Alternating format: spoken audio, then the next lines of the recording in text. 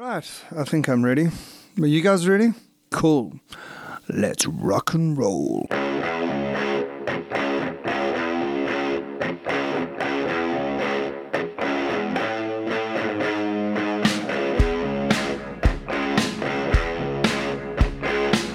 Hey guys, I'm JT from Max Inc. Thanks for listening to the Bearded Fen podcast and check you later.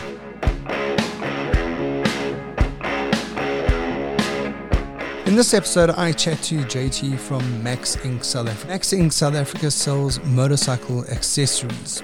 We chat about how the business started, how it has grown over the last 5 years. JT tells me about his love for motorcycles and explains this is why he does what he does. We end up with him expressing his desire to actively build custom motorcycles in the future.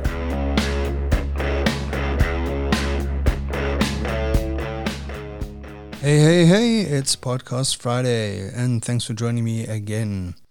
I think the intro for this week's episode pretty much tells you what the episode is going to be about, so I'm not going to waste any time. Here's this week's episode.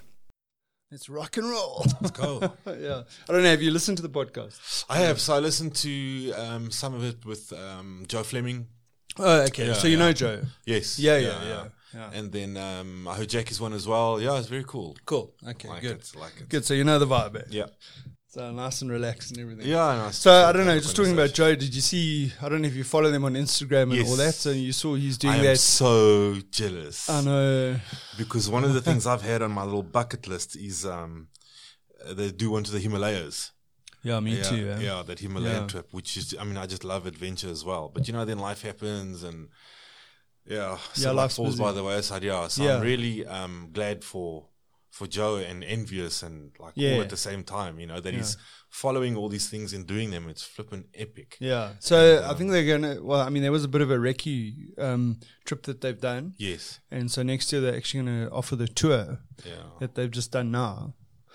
I think that'll be one thing that I'll be joining on. Yeah, it'd be nice, but I don't know what time of the year they're going to do it. If they're going to do it this time of the year, it's such a bad time of the year for me, because you just, you've done your December holiday, you just got and back. January's got 74 days. And then it's you're off to India again. And I think this one's cool because Himalayas one, you could almost die. Yes. There's some serious parts there that you put a foot wrong and you could possibly not come back. Yeah, that's right. Where through what I've seen through Joe's great images and videos and so on, is this one looks like pure adventure in the jungle type thing. Yeah. Really roughing it. Because I used to do some hiking when I was a bit younger. And hiking used to give me that feeling of whatever you need's on your back. Yeah. And you just sleep out there. And Yeah. it's you got to push through. You can't be a wuss, you got to dig deep and look for your inner man and push through. And I like that type of thing. Yeah. Well, it's not. Yeah. So I'd like to be able to do that trip. Because Maybe we can do it together. Yeah. Well, I've been to India before on business many years ago, and I really enjoyed India. I wouldn't mind going back. And that Himalaya trip has always been in the back of my mind. Yes. But it would be nice to do something different. Yeah. Because there, like you said, it's not the Himalaya thing. It's a little bit. It's a little bit different. In fact, today I was looking at every now and again. I go and look at videos of that Himalaya trip, and they've put together quite a nice video, like a concise video of the whole tour type thing now. Yeah. And there's some hairy stuff on that trip, man. Yeah. There's some really, and it's almost like you get the feeling that the only thing they can go up there is a Royal Enfield, because someone was telling me they had done the trip, and that single cylinder engine, just the way that it idles, just idles you through all the mud and all that stuff. You don't actually have to do anything. You just put in first gear and you let the clutch out slowly and you just let it do its work. It's got the right RPM rate to just get you through there without panicking too much. Sometimes we overthink things, Yeah, no, absolutely. If we could, we'd be taking, Triumphs or GSs with, all of this and special tires and whatever. Yeah. I saw on this trip now, there was a guy with an E-Storm. Yeah. Going up and you think with road tires on. All about that adventure. Yeah, that's crazy. Good on him. It was great. Yeah. Anyway, JT, thanks for coming through. Yeah, thanks for having me. Obviously, the reason why I wanted to chat to you was about your business. Yes, thank you. Which is Max Inc. That's it. How did it all start? A couple of years ago, I think it was about 2013, 14, I had an 1100R BMW, which we used as a tourer, and I thought maybe I must, I started getting into the custom market, and I thought maybe I can chop this thing up a bit and so on. And I like to be hands-on and do a lot of it myself. And I started looking for products. And at the time when I did that research, there was very few people offering what I was looking for, which was custom parts for like a cafe racer or, whatever you want to build. Being at a custom headlight, a tail light, whatever. You could, even then, to order stuff through eBay and whatever, a lot of people weren't doing it and so on. And that's how basically it came about. So my searches on the internet led me through an international site, and they had really amazing stuff. Jesus, stuff. So I emailed him and I said, look, what's it going to cost to get it to South Africa? He was in Australia and so on. And we started, a really nice guy called Clint, Australian guy. He actually started Max Inc. International. And we got along, and we started chatting. And he's like, can you not get any of this in South Africa? I said, well, little bits and pieces, almost like similar, but not what you've got. Yeah, there's not like a one-stop shop. Absolutely not. That was complete. Yeah. And I do understand why, being in it now, is it is a niche market. Yeah. As we know, biking in the country is not the biggest market in the world. We know that. So if you take that as a percentage and you take custom bikes, it's like 10% of the whole biking market. It's really small. So I understand, big conglomerates and so on aren't interested in getting involved in a business with smallish turnovers and things like that. So that's probably why it didn't exist. Anyway, after chatting, I was so excited I could get some money. He says, listen, why don't you, let's do a deal. I'll give you the license for Africa or Southern Africa, and you try and move it there. And at the time, I was working for myself from home, basically running a media company. And I had all the marketing know-how in terms of AdWords and social media and so on. So for me, I'd been involved prior in big corporate business as well. So I did have the experience and the knowledge just to combine everything, like start a business, get it off the ground. I was like a one-man band. I didn't have to hire big ad agencies and so on to do all of that for me. So I did it. I took the plunge and I said, let's do it. And my first shipment barely filled a little shelf in my garage. Oh, yeah? And I built the entire website. So once I gave him the go-ahead and we signed contracts and so on, I said, right, now I'm going to start with a website, then we'll place our first order and so on. And I think he was expecting, maybe 30, 40 days before we get to that point and so on. And I dropped him an email 4 days later and I said, the website's ready. I'm ready to place the first order. It's all done. And it was an absolute shock. I think up till that point, he thought I was joking. And we did that. I just took the plunge because the passion's there and I just really wanted to do it. And my first shipment came in, and it was tiny. And I put my, out of 700 items, I maybe had 20 if I was lucky.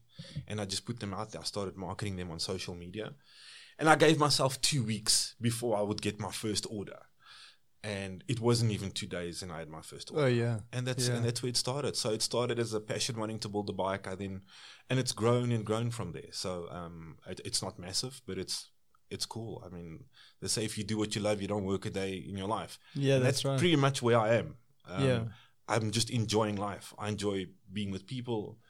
I enjoy doing what I do, dealing with like-minded people that like motorbikes and so on. So I'm never going to be a wealthy guy out of it, but I'm just really enjoying life. Yeah. Well, I suppose happiness is not really about being... You don't necessarily have to be wealthy to be happy. Well, it does help. It's nicer to cry in a Lambo. All of that. But but at the same time, I made some good money in my previous lifetime, working in corporate and so on, and I worked overseas and that type of thing. And I was pretty miserable.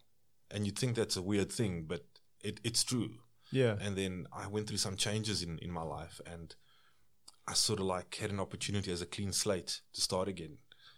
And with nothing, I was ground zero, literally. Oh, really? And I thought, okay, now this time I want to do what I want to do. Yeah. I can't deal with the meetings, to plan meetings and projection meetings and marketing meetings. And I'm from a creative space. So being from a creative space, there's guys that enjoy that type of thing. But when you from the creative, it sort of like limits you in a way. You feel trapped being in all these meetings. You want to be out there. You want to be doing stuff. So this was perfect for me. I could deal with people every day. I could build motorcycles, so it's just the way it's grown, it's grown with a solid foundation. So it's grown slowly. Having said that, it's been 5 years. It's gone from a little shelf in my garage and then to a little tiny store about, 6 by 6 meters. I think it was just less than that.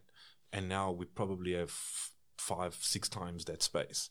Correct. So it's been a slow progress, but I believe that's when the solid foundations are built.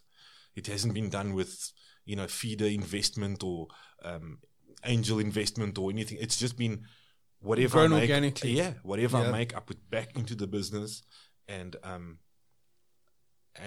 that's the way it's gone. And I'm pretty proud of that, to be honest. Yeah. So you're still doing your media stuff? Or? I do. I still have. I've got a couple of customers on in the media space.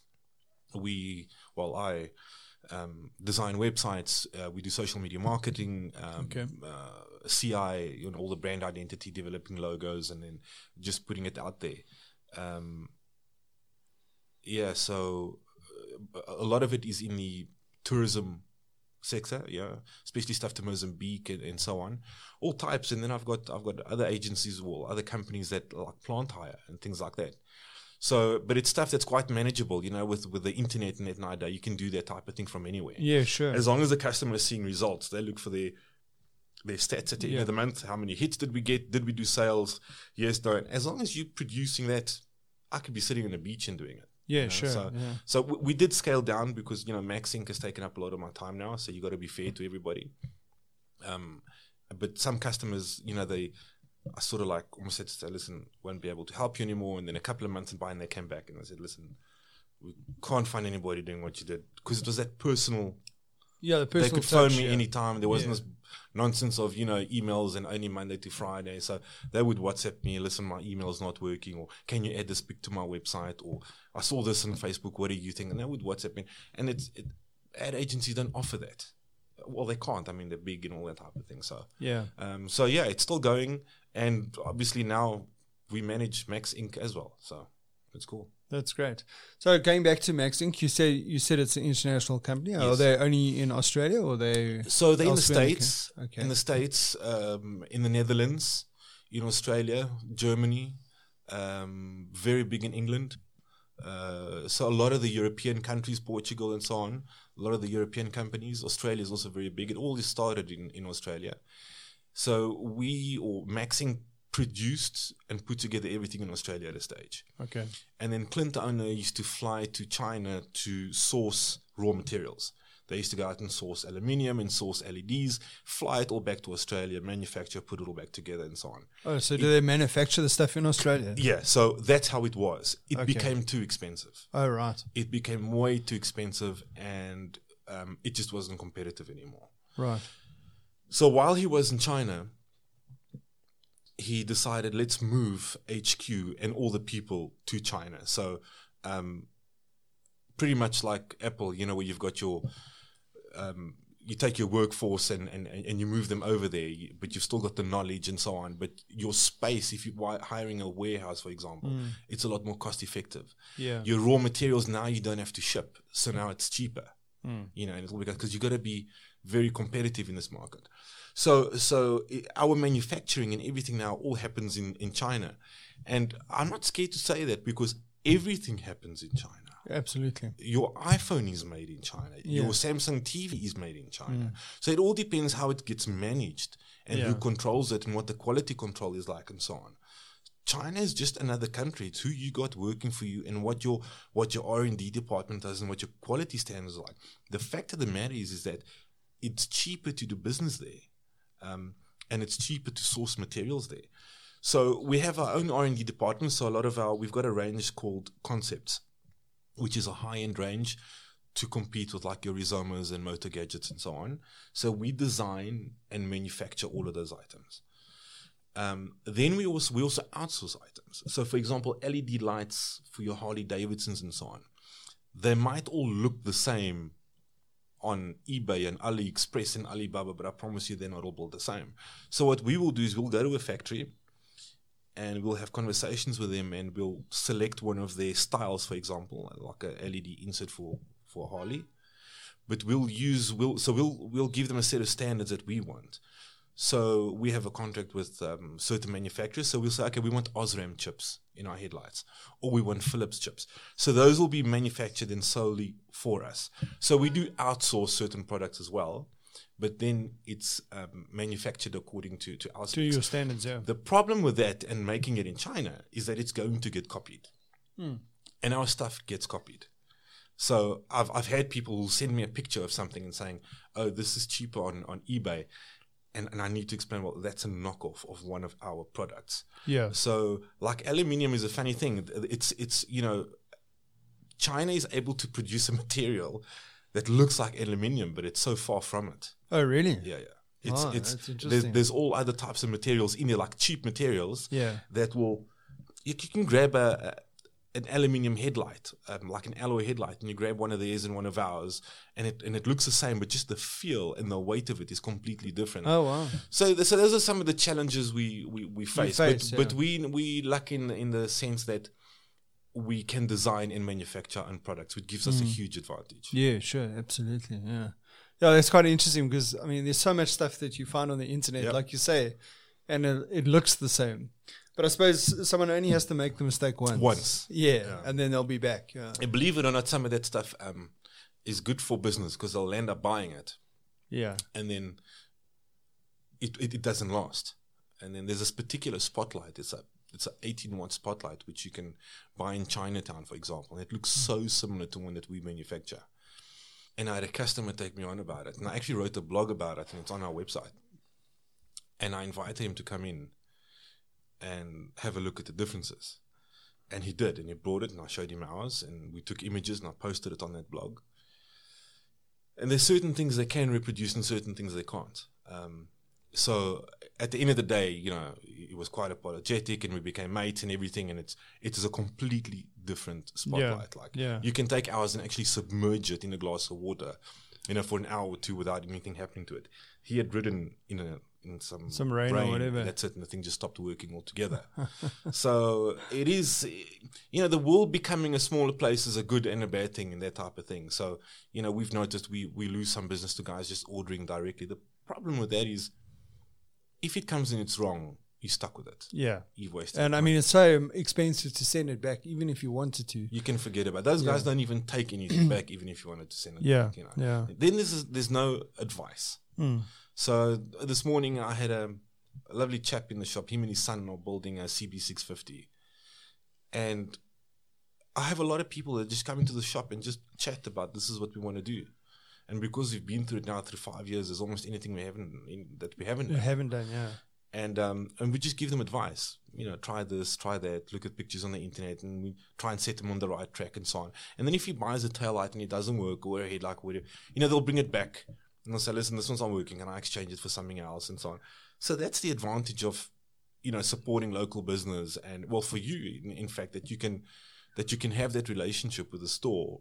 And it will help you out in the long run, and if you need anything and so on. So, but we see slowly customers are starting to realize it, and we have a lot of guys that will order a headlight and it comes in it's made of plastic, and then they'll put a 55-watt bulb in it, and then the first time they ride out, it's melted. It's done. It's done for. But anyway, every business has their challenge, I suppose. Yeah. So when you first started and you wanted to fill that little shelf of yours, yes. How did you decide what to bring in? Oh man, that was hard. So I asked Clint and I said, so what are you thinking? He says, look, every market's different and so on. And I decided, so I brought in a twin headlight, and I brought in a black twin headlight. I brought in a couple of taillights, like literally, I think it was 3 styles, one of each style, 3 headlights, and about 3 or 4 different indicators. And that was it. That was my budget then at that time. Because that's what I was looking for at the stage. I was looking to fit new indicators, a tail light and a headlight, which is sort of like almost like the crux of a build. Not the crux, but a little necessity. You know, you're going to look at the headlight, you're going to look at the indicators and the tail light and so on. And that proved to be pretty spot on. That headlight I still sell today, which is one of our popular sellers. And then from there, it just expanded. There's a lot of trial and error with this market. Some months one thing will work and then it won't, and so on. But so that's another reason why the business also took a while to grow, is you spend money on certain products. So obviously the more you buy, the cheaper it comes to buy, and the cheaper you can offer and the cheaper you can offer the product as well. But and then you might sit with some of that stuff. Exactly. So you'll order 20 of something and to realize you've ordered a dud. But you wouldn't know that unless you made that mistake. Yeah, sure. And they'll tell you, listen, no, in the UK this is a very big seller.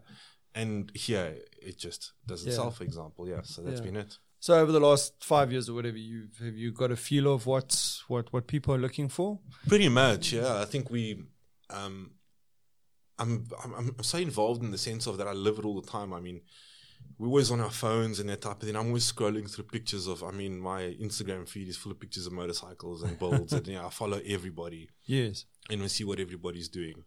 And I'm proud to say that a lot of the custom bikes out there, whether the guys will admit it or not, have got our products on them. Yes. If you see photos of locally built custom bikes, there's going to be at least one bike with a Maxi, even if it didn't come directly from me, because there's certain people that buy from me and then resell as well and so on. Sure. So we've pretty much we in touch with the market at the moment in terms of what they're looking for, in terms of the custom bikes and so on. I think we've pretty much got that nailed down. Then what we do try and do is bring in new items and just keep that fresh as well, and keep trying new items, and keep evolving. So that sometimes is the difficult part. Like I was saying, that it's not always the easy part of investing that money and see where it's going. But yeah, normally if a guy comes in and I'm building a cafe racer, I need this, and then this, he'll leave with a box full of stuff. And that's probably more than he bargained for. And that's when you know you're on the right track. Because if you left empty-handed, then you haven't got what people want. Yeah, if you came in for a set of indicators and you left with an exhaust, indicators, headlights and tail lights, you got it right. Exactly. And there's a lot of big players out there, which I don't have to mention names, but they are buying from us. Okay. Wow. Which means, they're enjoying what we're doing as well, and we get complimented all the time on. Every now and again, I'm going to be honest, the R&D department will get it wrong. Okay. It's not often, but maybe 1 out of 100 products will get a product, and then luckily Clint and I, we've got a very good relationship now, and we'll have a conversation. I'll say, listen, this product is not meeting. And what would that be? A design? It's normally a material. Yeah, it's a function. So we had a particular taillight where it was a bulb taillight. So for your older classics and so on that are still using like 6-volt bulbs and that type of thing, it took a bulb. So the guy could put a 6-volt bulb or 12-volt bulb. But the lens, so it needed to be quite thin and smallish and so on. But the lens was too close. So what happened is they took a LED taillight and replaced the LED internals with sort of like a small bulb holder and so on, not taking into account the heat that a bulb generates. Yeah. So eventually it would sort of like melt the lens, and I had a customer come back, and then obviously, I didn't replace with the same one. We offer the customer either another taillight or we refund or whatever. And then with that situation, then we have a conversation, say, listen, this is not going to work. So it's unfortunate that we've got a close enough relationship that he now takes my word for it, because they're in the design and the marketing and so on. And I'm one of the only guys that's like owner run, but also ride and build motorcycles. Yeah. So they quite value our approach to things and our input. Exactly. Yeah. So when I say, listen, this product's not going to work, and then they'll immediately discontinue it. There's another little product. I got asked about it yesterday, in fact, on Facebook. It was like a Maltese cross taillight with LEDs inside. And I discontinued that as well because the quality was just not there. So we're human, and sometimes we've got to listen to the market, with that particular Maltese cross. That was really popular, with the Bobber guys and Harley Davidson and so on. They love that Maltese cross stuff. Like West Coast customs kind of thing. Exactly. They see it on TV. And so we said, okay, let's do something. But if it doesn't work, we ended up outsourcing, but it didn't work. The quality wasn't great. So if we do come across a product the quality is not always there, then we'll immediately, get rid of it. And we pride ourselves in that. If you look at our ratings and reviews, like on Facebook and Google and so on, it's always about service and products that we really base ourselves on. Yeah. I'll rather have less products of a higher quality, than have a whole array of products of bad quality. Yeah, sure. Or substandard. And I mean, in those instances, like you say, like we're all human, and the R&D department comes out with a new product that they're trying to stay ahead, ahead of the curve or whatever, stay fresh. I mean, when things go wrong, as a customer, I think it's what happens when you go back and say, listen, this didn't work, this is broken, it's melted or whatever. It's the reaction that you get. It's how you as a business deal with customer care that makes the difference. Because then the guy will forget that, that he bought a dud or he bought a dud or it didn't work out or whatever. It's I suppose it's when you go back and you get bad service. Yes. Then it becomes No, you're 100% right. Sometimes the difficulty we have is you do get naughty customers. Okay. So they'll fit something, and while they're fitting it, they'll scratch the paint, on the item itself and so on, and they'll mount it, and it just doesn't suit the look of their bike. Sure. Cool. Okay. So then they'll come back and they'll say, listen, this doesn't suit the look of my bike. And I understand that. So where the challenges come is when you've now got to take back a product that's been scratched. Yeah. Or damaged. Yeah. I can't resell absolutely. that product. So absolutely, yeah. I think we've got like one negative rating on Facebook, and you guys can go look it up. And it was with a particular customer who fitted this. It's ridiculous. Set of handlebars, who wanted to argue with me that 22 mils and 7/8 is not the same thing in terms of size, but he thought that you get a 22 millimeter handlebar and you get a 7/8 handlebar. Basically, it's just how we call it, because the Americans will call it 7/8 inches. Yeah. We know it's not exactly 22. It's 22 point odd, which we just rounded off to 22. Yeah. But the handlebars came back like they'd been through war. Yeah. And then, I did refund him, and I knocked off 30% of the price, because I said, look, I'm going to have to repowder coat them and so on. And I thought I was being fair. So those are some of the challenges. But I mean, if a guy goes home and he puts it next to his bike and it doesn't work, then we know what that's like. We know some things are going to work. Then we all for exchanging something or that type of thing. Yeah, that's so important with the customer, is that he can have that relationship with you. Yeah. So when you first started the business and you got your first shipment in, how did you let people know that you're out there? Was it Facebook marketing? Pretty much. I mean, I didn't have budget really. I mean, I'd blown everything, the little bit that I had, on bringing in that tiny little box. Like I said, this is really, it was really from nothing. And because being in media, like I'd mentioned, I knew the power of social media. Yeah. And it was, we were doing social media for business before there was business pages. We were using personal accounts. So I knew the importance of that and the power of that, and also how to use their profiling and demographics to attract certain people. Certain people, yeah. So it was literally through social media and word of mouth. So Google ads and social media, even to this day, I don't think we've ever done one print ad. We've only done social media. Yeah. And that was it. And it was, I wasn't in the biking community or fraternity as such. I ride, but I'm not a club guy. I want to ride when I want to ride. I want to wear what I want to wear. I don't like all those rules and all of that. I understand the concept behind it, and it's cool, but it's just not, I want to do what I want to do. I'll ride a German bike, a Japanese bike, an Italian bike.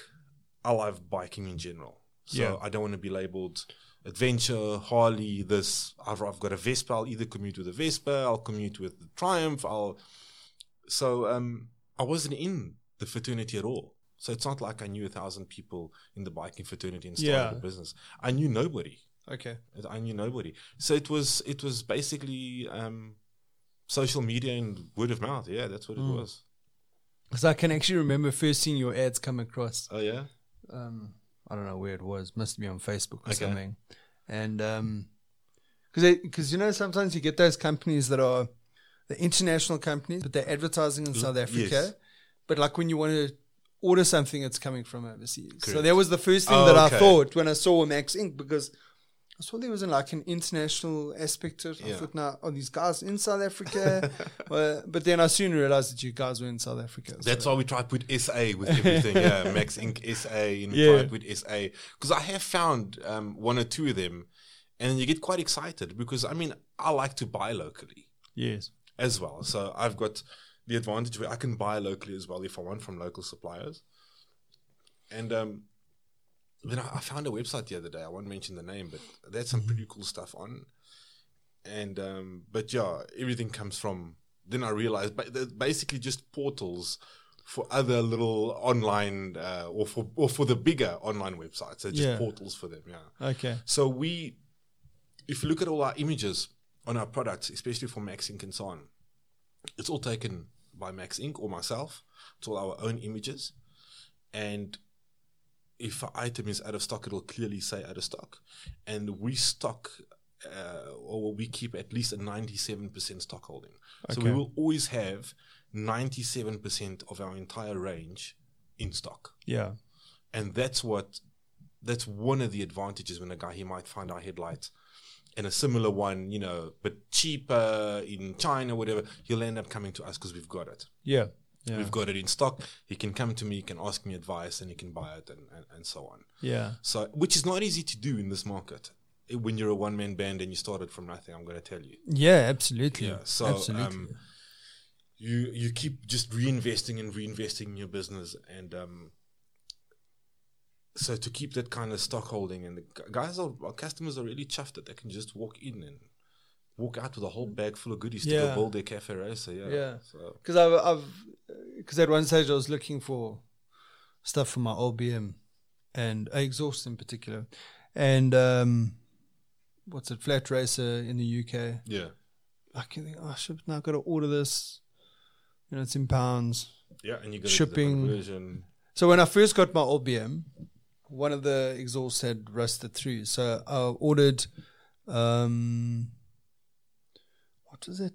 Is a British company. I can't even remember. It starts with an F. Anyway, they had these replica exhausts. Yes. I think it worked out. It was $500 for the thing. Yeah. By the time it was here, it cost me $1,500. Yeah, exactly. And then they sent me the wrong exhaust. This is what I'm talking about. Yeah.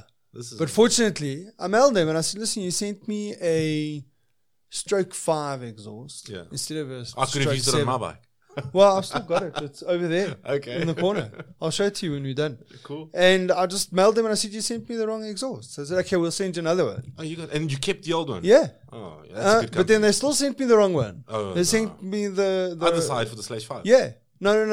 I wish because the problem is I can't sell it because I don't have the pair. Yeah. But they sent me the wrong side of the proper one, but the wrong side. Yeah. So, but I made it fit. And that's the other thing is that, so we're a legit business, and when I say legit, I mean we pay our taxes, we pay our VATs, we VAT registered, we do all of those good things. We have our import code and we import all our stuff. And so a lot of people don't realize, they'll see something, even if it's not the same, handlebar could be like a drag bar. Yeah. I mean, there's a million people making drag bars. Mine are $500. You can get them for $200 online overseas. What you don't realize is what it costs when it lands here. Once we've got to pay shipping, clearance fees, VAT. Do the exchange, and then the 15% of the VAT. A lot of people forget that 15% of all of, not just mine, everybody else with a registered business, it's not yours. And it's not taken into account into your profit margin and so on. So you got to look at the ex-VAT price. That's actually what we're charging. The 15% is, we've got to give that to the taxman. Yes. We're just taking it and then, giving it to him. We're his servants, slave to them, the bastards. Yeah. So it is not cheap running a business here where everything is imported and you got to rely on customs. Your planning's got to be great because you get the one customs official is in a bad mood and he's going to hold your shipment for a month just because he can. Yeah. So, but having said all that, I'd still rather be doing nothing else. Yeah, absolutely. Loving it. Oh, that's cool. So, because I was going to ask you the question, what's it like importing stuff into this country as a business? Hard. Difficult. Yeah, I think especially the smaller companies like myself, and I know a lot of guys with small companies and so on, I feel we should give it not leeway, but maybe leeway is the right word, but I think there's no understanding as to how you're affecting a small business when you hold their shipment for that long. You could hold it for a month or for 2 months. They need to realize that you could close a business by holding their shipments. Absolutely. Like and the 1 month they'll charge you a certain duty percentage. It'll be 15%. So you do all your pricing based on 15%, and then the next month it'll be 20%. So now all your pricing is out by 5%, but you can't just be putting up your prices by 5% because your customer is going to think, listen, I'm being ripped off here. Yeah. So importing it is difficult, and we fly most of our stuff in because containers takes too long and it's too expensive. So we fly everything in. But that's quite expensive though to fly stuff in, isn't it? It does. It does work out a bit more expensive, but there's a counter to that, which is why we can keep a 97% stock holding. So there's a lot of guys that I deal with that will bring in containers, and they will wait until they almost have nothing back in stock to have enough money to bring in another container. Sure. At that time, your customer is going to go look elsewhere. Yeah. For that item. Yeah. And then you start getting the name, they've never got stock, and so on and so forth. So also, if you consider the market for what I'm doing in the country is small enough to fly, it's not of the size that would demand me to bring in like two put containers. A whole container, I would be sitting with that for. Yeah, I'm sure if I was flush that way and I had the money lying around, maybe I would, and I just leave the container there and take out stock whenever I need it. Yeah, but the reality is a bit different. Yeah, to that. Yeah, and also, I suppose you also got to understand the customer. Yeah, it's like when he's pumping out his bike, they want it now. He's so excited. Yes. He's got this vision in his mind of what he wants to do, and you got to tell him he's got to wait like a month or 3 months for the container to come with his one item in it. The guy's going to get frustrated. I always score business nearly every day. I get a call from somebody who want. I said, look, I do have, but it's not exactly the same as the OEM part and so on. And he says, no, it's fine. The OEM guys, I've got to wait 12 weeks or 8 weeks. And the guys aren't prepared to wait 6 to 8 to 12 weeks, to get their stuff in. So it's quite a challenging balancing act, having everything in stock at all times and what people want, and that, that the guys can phone you, do you have this? Yes, we've got it. And off we go. So that part of it of the business has been challenging. And we're also venturing off a bit into the adventure market now. Okay. Because I'm an adventure rider. Right. And I really like that side of things. There in the West Rand, where our store is not, there's nobody doing adventure stuff. It's a pretty big market. And we get loads of requests for simple little things like, your side stand enlarger, for example. Yeah. Or just like a tail bag. They're going camping and they want a tail bag and so on. I was like, okay, well, why not? Yeah. I'm in the biking game already. Might as well cater a little bit for the adventure guys. So you're getting your stuff from overseas for that? Or you? So I get a lot of stuff locally. Yeah. I support a lot of the local guys. Wherever I can, I'll support local. So the guys from Gravel. Yeah. So that and whether it's bike gear or the OSA bags and ATG and all of that. So I'll support as much locally as the thing is with that type of gear, there's enough in the country. Yeah. So, Paulie from Touratech and all of that, there's enough in the country for you to support these guys. It's that with my products, with the Max Ink Essence, I'm literally one of the only guys bringing that type of stuff in. Buy from me, yeah. So just quickly, what if people don't know Max Ink, what kind of stuff are you bringing in? So we're mostly known as custom accessories for your custom ride. Yeah. So if you're building a cafe racer, a bobber, a chopper, a street fighter, a flat tracker, that type of thing, that's what we bring in. Headlights, taillights, indicators, mirrors, styling accessories, indicators. Instrument panels, clusters, speedos, tacks, all that type of thing. I must mention we have our own little fitment center now as well. Okay. So there's a lot of guys that want a cafe racer, and they want to do a lot of it themselves. And then when it comes to the wiring and that type of thing, they're not really sure on how to do it. So it's a small fitment center. It's enough. It's one bike at a time. Then I'll fit anything we sell. Will fit. Yeah. Our headlight, tail light, indicators. We do a lot of alarms as well. We're doing a cool thing. It's a bit of a gimmick, but it's cool. Like you can remote start your bike, that type of thing. So on. Alarms are very important at the moment. Bikes are being stolen. So on a Saturday morning, you come and visit us while you're having a cup of coffee. We'll install an alarm, and it's cheap enough to do it. So that's the essence of what we do. Custom accessories for custom rides. We don't really sport bikes. There's a lot of guys doing sport bikes. We don't get involved in sport bikes at all. I've got 1 or 2 grips, maybe 1 or 2 other items for sport bikes. That's some cruiser stuff and now adventure stuff. But primarily we've been known as, if you're building a custom ride or restoring a ride, then Max Inc. was the go-to place. Sure. And then, like, in terms of your riding and bikes that you've had, how long have you been riding? My first bike was a DT50. Yeah, back in the day. Yeah. My DT50, which I hustled and sold, and I took the check out of that guy's hand straight to another guy for a GS 550. The guy was immigrating, and his back was up against the wall. It was just like 24 hours before he was leaving. He still had the bike. And I bought a Suzuki GS 550 for 2,200 Rand in absolute pristine mint condition. Yeah. Those are beautiful bikes. Eh? Oh man, that thing ran beautifully. Yeah. I had the blue one with all the chrome, and then I saved up to put a Cowley pipe on it and so on back in the day. So I've been riding from, I think that DT was originally my sister's. It was a hand-me-down. And I think I was about 12 or so when I was riding that already. Holy shit. Yeah. So I couldn't even touch the floor properly at that stage.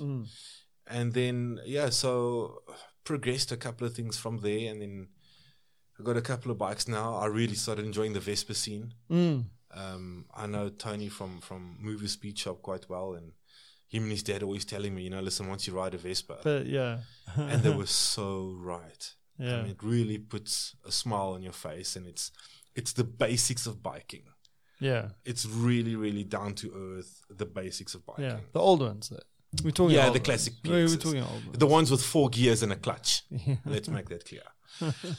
So, I've got 2 of them now. I've got a Betty as well, a 1970/5. Okay. Which I restored to original condition. I've got a 79 750, which we've turned into a cafe racer Yamaha triple, which they're really scarce. It was a weird bike in the sense of it had a kickstart, an electric start, dual front discs, heavy cast wheels, shaft driven. So that's our cafe racer. And then I've got a 17 Triumph Tiger, which I really enjoy. I think Triumph did a fantastic job on that bike. And I bike as much as I can. So we don't just talk the talk. Yeah. And I will try out a lot of our own products as well, whether it be on the adventure bike, on the cafe racer. I'll often change the headlight. Yeah. I'll change the indicators. I'll change clocks. And then, believe it or not, purposefully, like if it's raining, that type of thing, we'll go out on the cafe racer. And we'll see if it withstands certain weather conditions and so on. And so we're testing all the time. Every product. So we've basically got bikes to test just about everything, and we're always changing. On our own cafe racer, we put the remote start just to see how it would work on an older bike. My Triumph is completely kitted out with most of the stuff that we sell just to see how. So when a guy comes in for a tire pressure monitoring system, you've got first-hand experience of how it you works. guys have tried it, you've used it, you know some of the ins and outs. Exactly, and we can sell it with, and a customer can easily see. A customer knows, they're smart, they'll know immediately if you're talking nonsense or not. So, and if you speak about a product with conviction that you've used it and you know it works, customer will know immediately, and that's where the confidence comes into buying our stuff. Yeah. So I just love biking in general. I know there's a lot of guys that'll only ride sport bikes, only ride Harley, or only ride a GS. Man, anything. I had an Enfield, unfortunately newer than yours. Yours is the better one. And I enjoyed that tremendously. Yeah. I just love biking in general. If Yeah. I want to bike, happy place. Yeah, absolutely. Yeah. No, that's why I've got 3. Like you get into this thing, I want that one, because like it's nice to have a bike, but it's nice to have a couple of bikes because they got different characters. Not only that, but I also see like purpose. Yeah. Like the Triumph is nice for touring, so I can put the missus in the back, you know, and we fill up all those big stainless steel, what are they, aluminium boxes, and off we go with all of that, and I'll put and we look like we know what we're doing, and off we go. And then sometimes you get in the cafe race and you just get that nostalgic feel, you know. And then you just bang around town. Or and then the Vespa is just like, it's okay if you hit the mud guard, it's fine, it's just my little run around, you know. So they all have their little purpose as well. Yeah. So what I really need now is a pure off-roading bike. With like an Enduro. I think even something older. Just that I used to go like with a friend of mine. XT500. Exactly. Yeah. I'll even take a KLR. You know, anything just that you don't mind bashing it up when you go off roading. So I've been quite a bit with the Triumph. But the problem with that is it's still quite an expensive bike. Yeah. And I like my bikes being well looked after. Well, and it's not a bike that I want to bang up. Yeah, sure. I don't have the bucks just to go buy another one. You know. So I'm looking at like a little off-road bike that I can still enjoy my off-road riding as well. Yeah. Because apparently that makes you a real biker. I'm not sure. But so the I don't know. guys will tell you. I suppose we could debate that. You know, I suppose it's very much like the discussion about, you know, what are the best tires to have on your bike? You know, what is the best bike to own? Is it a KTM or is it a BMW when it comes to adventure bikes or a Triumph? Because I mean, with me, I mean, I'm riding the 1200 GS, you know. And it's a 1200 GS, of course. I'm biased. Of course you're going to be You come to me with a KTM, I'm going to say, nah. No, exactly. But also it's funny because I test rode an 1190 a couple of years back. And I was like, but like, you're not used to the bikes. I'm used to my GS and I know what my GS can do and all that kind of stuff. Yeah, and then I was like, yes, in traffic, I've got to keep on dropping gear, you know. Because, you know, and then like with my BM, I just, you know, I hardly have to change gears because, you know, I can slow down and accelerate. In the same gear. Yeah, in the same gear. So, but I suppose, and then I'll be, no, that bike's shit. Meanwhile, it's actually not. It's just. It's different. Yeah, and also, you know, you just not used to riding that bike. I really believe that at the moment, they pretty much all know what they're doing. Yeah. I think it's naive to say that. I think one will have not necessarily better, but different characteristics from another. Like you were talking about the low-down torque of the BM now and so on.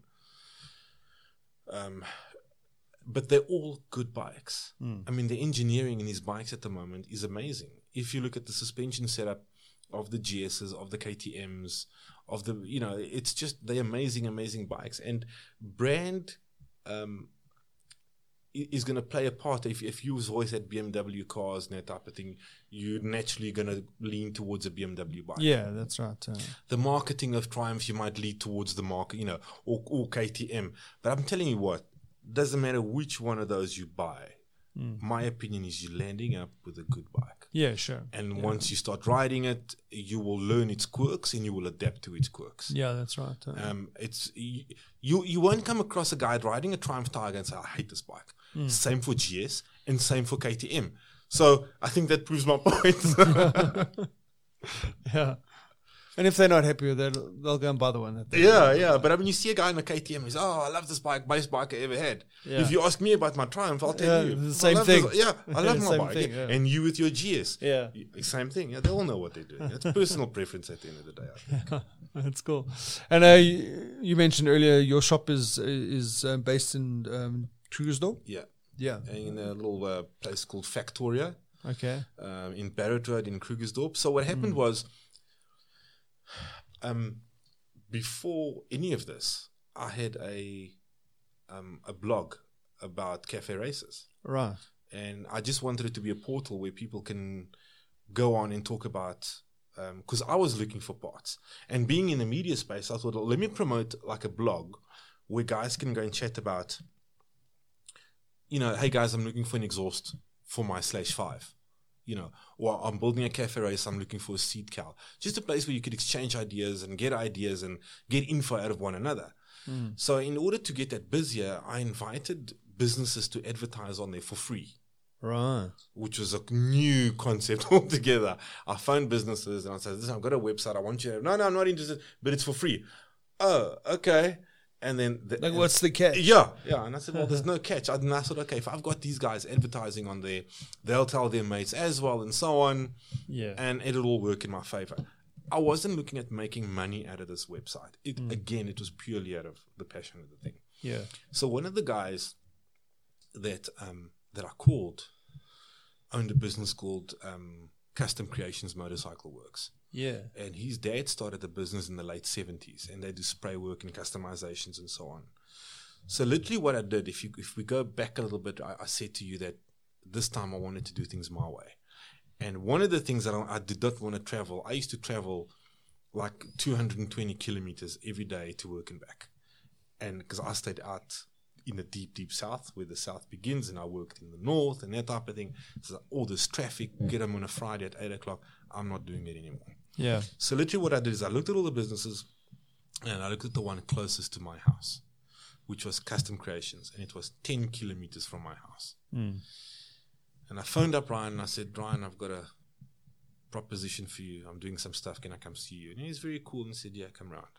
So what happened now is after I started Maxink Online, I was doing it from home, but I had quite a lot of calls that guys wanted to come in and see and touch and feel the product. And obviously I didn't want that to be at the house. I thought it was unprofessional. Yeah. But also there's the security reasons and all of that. So I needed a small premises. I was still coming off a very low base. So I needed premises that were just big enough, but that I could afford as well. And not too far from my place, because I wasn't doing the driving 100 kilometers thing anymore. So I went to Ryan with a boot full of headlights and taillights and indicators.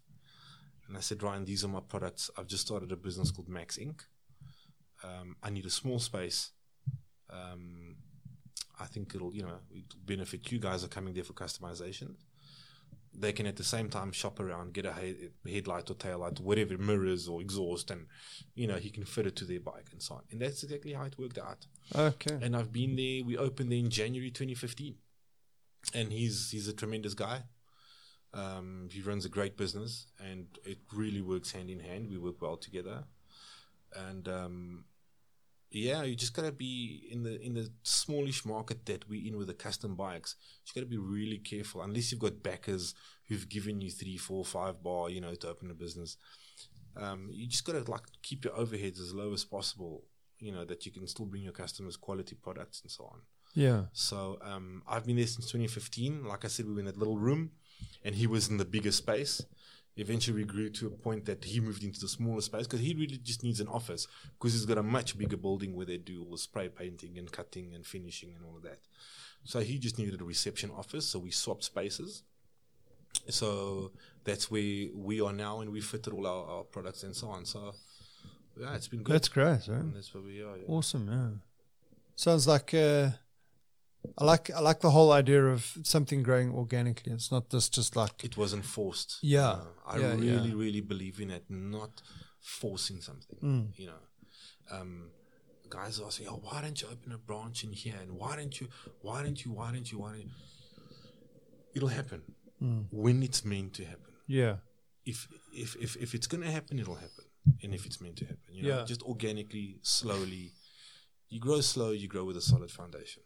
Yeah. All the businesses that have been around for 20 years and 30 years will all have that one thing in common. They didn't rush it. They grew organically with the business. You all hear them saying, we started off very small down there in a little shop, and then we moved over here and then over here. And that's sort of like my philosophy on things. It's just letting things play out. Not large overheads. Exactly. Lots of money because a lot tied of up guys in stock. showboat.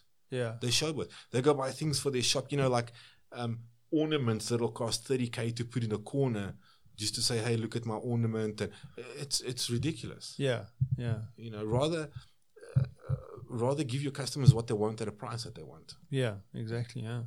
So, I mean, a lot of your business, you're saying people want to come inside and they want to check the item and feel it and whatever.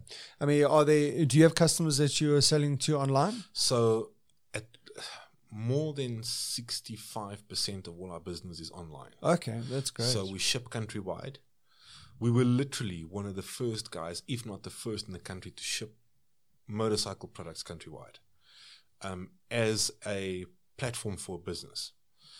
So in the beginning, it was a bit, people don't really trust you, and I'd get a lot of calls, are you a scammer? And, it takes a while to build trust. Yeah. But I think we're pretty much there now. I think we've got about 22 or 23,000 followers on Facebook, organic followers. So we've never paid for followers or anything like that. And with I think a 4.9 rating on Facebook in terms of service and that type of thing. But it's so I knew that the market was so small that you can't concentrate just in one town, no matter what that town is. Yes. So you'd need to capture the entire country.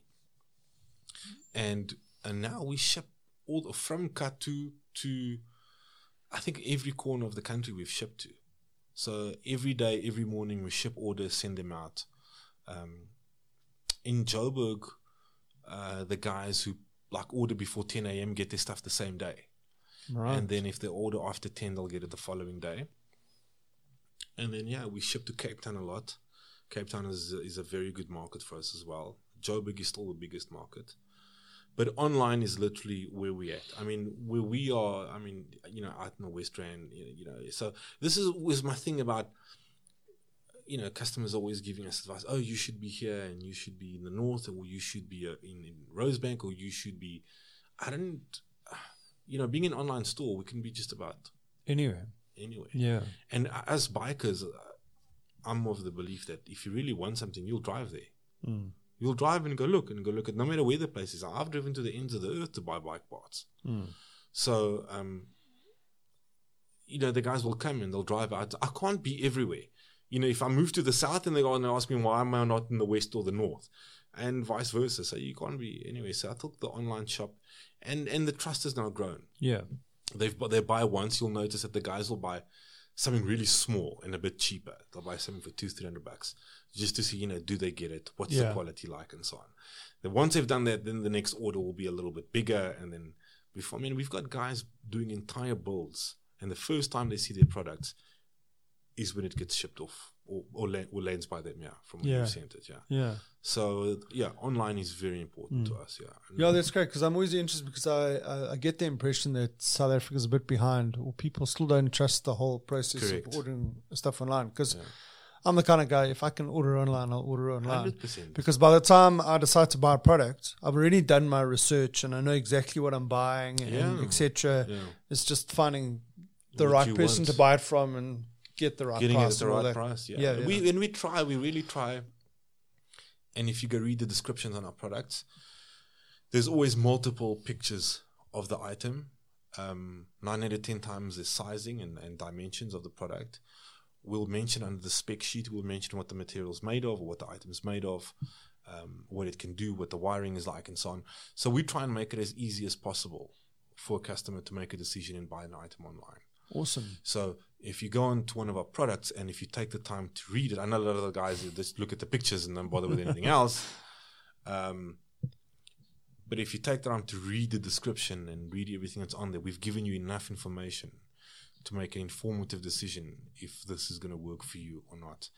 And again, pretty proud of that as well, because, up until that point, even the biggest stores in the country that existed back then and so on weren't doing online shipping the way we started, the way we're doing it. Online shopping, they thought, well, nobody's going to do it in South Africa, nobody's going to. But you gotta evolve. Yeah. You got to start. Someone's got to start it, and it's got to move. Because at that point, other people were doing, Woolworths was doing it. Everybody else was doing online shopping in 2015. But the biking market wasn't really. Yeah. Forgive me if there is one or two that was doing it that I don't know about. But at that time, when I did my research, there was really nobody doing it. Well, basically, the places that you buy stuff online was from overseas. Correct. Yeah. There was nobody locally doing it. Yeah. Because like with my BM, I bought a couple of things online. Seat cover, some gaskets, that kind of stuff. I suppose I could have just gone down the road to SciTech and bought them. I don't know. It's I just love that like, shop. Yeah, where SciTech? SciTech, Yeah, no, old Don's cool. I'm trying to get him on the podcast sometime. Yeah, no, he said he'll come. It's just he's very busy. Well, then you No, he's got a good thing going there. I mean, he does, yeah. Also, that's another business that's been around a hell of a long time. Yeah, I know. Also started by his dad. Yeah, yeah. And if you go look how they started that business as well, you know. Yeah. And what's it been to? Look, the whole family works there. Yeah, absolutely. You know. I know. You know what I like about is the customer service and the relationship building and the that you. relationship, yeah.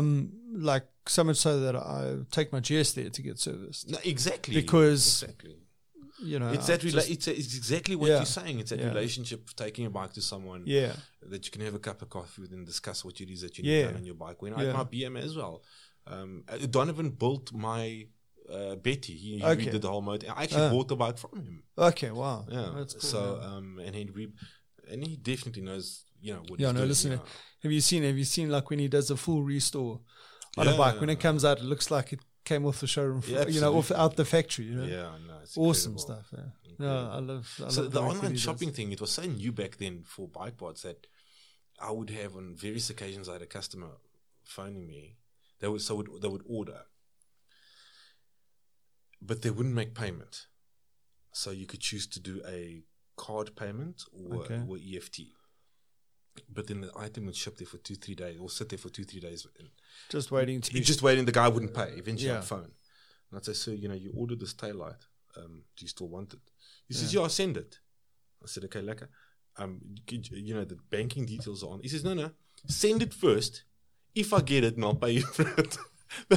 That's how new online shopping was. At the time that the guys were so scared that they were going to get this stuff. They're not going to. But I suppose there is a level of trust that there has to be. Yeah, because I mean, like you're parting with your money before you've even received the item. But we do that with everybody else. Yeah. You know, we do that with everybody else. So the customer's got to be smart. Yeah. He's got to be smart, do his research, read all the reviews, you know. Yeah, and buy from a legitimate business. Exactly. There's some accountability there. No, 100%. You've got to do your bit. And you support businesses that are keeping products and that are giving you good service, and you'll be okay. Yeah. But I like the fact that you say that you're carrying stock of 97% of your catalog, because you know, it's like I said, you know, there's the kind of community it is that when they're busy working on their bike, they want that part. They want it, and that's but that's so cool, and that's what I love about SciTech is because you want a needle for your carb from 1975. He's got it in a little box or something. Yeah. So like if you go to BMW, you're gonna wait 2-3 weeks. Exactly. They'll order it for you. Yeah, but you're gonna wait 2-3 weeks. But this is why I say, like I mean, whatever money you make out of a business, you know, you keep just enough to buy bread and milk, and the rest goes straight back into the business that you can keep. Because I said, if I'd start a business, I want to keep stock. Yeah. We have the catalog's now almost 900 items. Really? Yeah. Wow. And at first glance, it doesn't look like it, but there's so many like little things on there as well. Yeah. That you quickly realize, shit, this is huge. Yeah. So to keep stock of all of that at any given time. Yeah. He's a huge feat. Yeah, that's it. Yeah, but I think that's what helps. That's what's helping us grow as well. You know, is having stuff. I suppose it's always nice to know that, like, your customers know where they'll be able to get their stuff from. Yeah, because they're like, no, okay, I want this thing for my bike. I want to go to Max thing. And I think they find it so cool now that they can just add to cart, pay. The next day they've got it. No long stories. Yes. No, it's coming in 2 weeks and nothing. Now, there's customers, as much as we love to talk to customers, there's customers that buy a lot from me that I've never spoken to. They buy online. Yeah. We've got that online relationship. That's he awesome. Orders, I pack it, it goes, he gets it, he's happy, finished. Done deal, yeah. Done deal. Yeah, awesome. That's great. And then in closing, because we're up for an hour now, so... Generally, it's a good time. I believe it's been an hour already. Yeah, I know. Jeez. Time flies when you're having fun. Future plans? I mean, you're just going to carry on doing what you're doing and just carry on doing what we're doing. Yeah, we've just built a little fitment center, and I'd like to help the guys fit the stuff to their bike. Yeah, we got a lot of that, and you don't realize how much other people don't know how to do because you know how to do a lot of it, you know. So, but there's a lot of guys out there that don't have the time or the knowledge to do some of the stuff themselves. Yeah. So I think the Fitment Center has been a great help. We just helped a guy with a CB750, which we recently posted on Facebook with headlights and this and that and so on. And so now we're offering that service to fit in the stuff. I want to grow the adventure market as well because I'm really passionate about the adventure market as well. I think at some point I would like to, I'd like to build bikes and sell them. Like build custom bikes on there. Yeah, but I don't want to build them for a customer. Okay. I want to build a bike like I want to build. Yeah, and then sell it. Yeah. It gets very tricky. The guys that are building bikes right now for customers, I mean, I take my hat off to them and I admire them. But that's a very tricky business because the customer will watch a TV show and, you know, and that bike had this seat and now I want to change my seat after the seat is done. And like you don't walk, you know, into Mercedes, like, build my car like this. You look at one and say, okay, that's what I like. Correct. You like it and you buy it. Yeah. So that's what I want to offer. I'd like to build bikes like I want to build bikes. Yeah. Have them done on the showroom floor. You walk in, you want a cafe racer. There here's it your is. choice. Yeah. And you buy a cafe racer. Yeah. Yeah. Obviously, you can make minor changes from there as well and so on. I think that's I think that's the next. That would be the next. I don't know how long that's going to take. I know it is in the future. Yeah. I don't know. It's going to take a year or 2 years or 3 years. I don't know. Well, I suppose you, like you say, you build a bike for yourself. Yeah. And then you just park it in there. And if one day someone walks in and says, hey, listen, I really like that. Is it for sale? Is you it say, for sale? Absolutely. Yeah. That's what it's going to come to because Yeah. the cafe racer that I built for Max Inc., at least once a week, I get an offer on that bike. No, there you go. You know. There you go. So people seem to like what we're doing and so on. So we pretty much have got it down now and we keep evolving. So that's exactly right. So the next bike I build, it will be for sale. So I think that's the next step for Max Inc. is being able to, we've got the parts, we've got the knowledge, and we've had now 5 solid years of dealing with custom bikes every day. So I'd like to build a bike and put them on for sale. I think that's the next step for us, yeah. Well, that's great, JC. Cool, man. Thanks so much for coming through. Thank you for having me. All the best for the future, and I'm sure it's going to be going well. Thank you. Thank Cool. you very much. Cheers, man. Thanks, man. And that was it for this week's episode. I hope you enjoyed that conversation. If you're into motorcycles and you're looking for some accessories, you know where to go. All the links are in the show notes as usual. And, of course, always looking forward to hearing your feedback. And that, my friends, is the end. I'll catch you next time.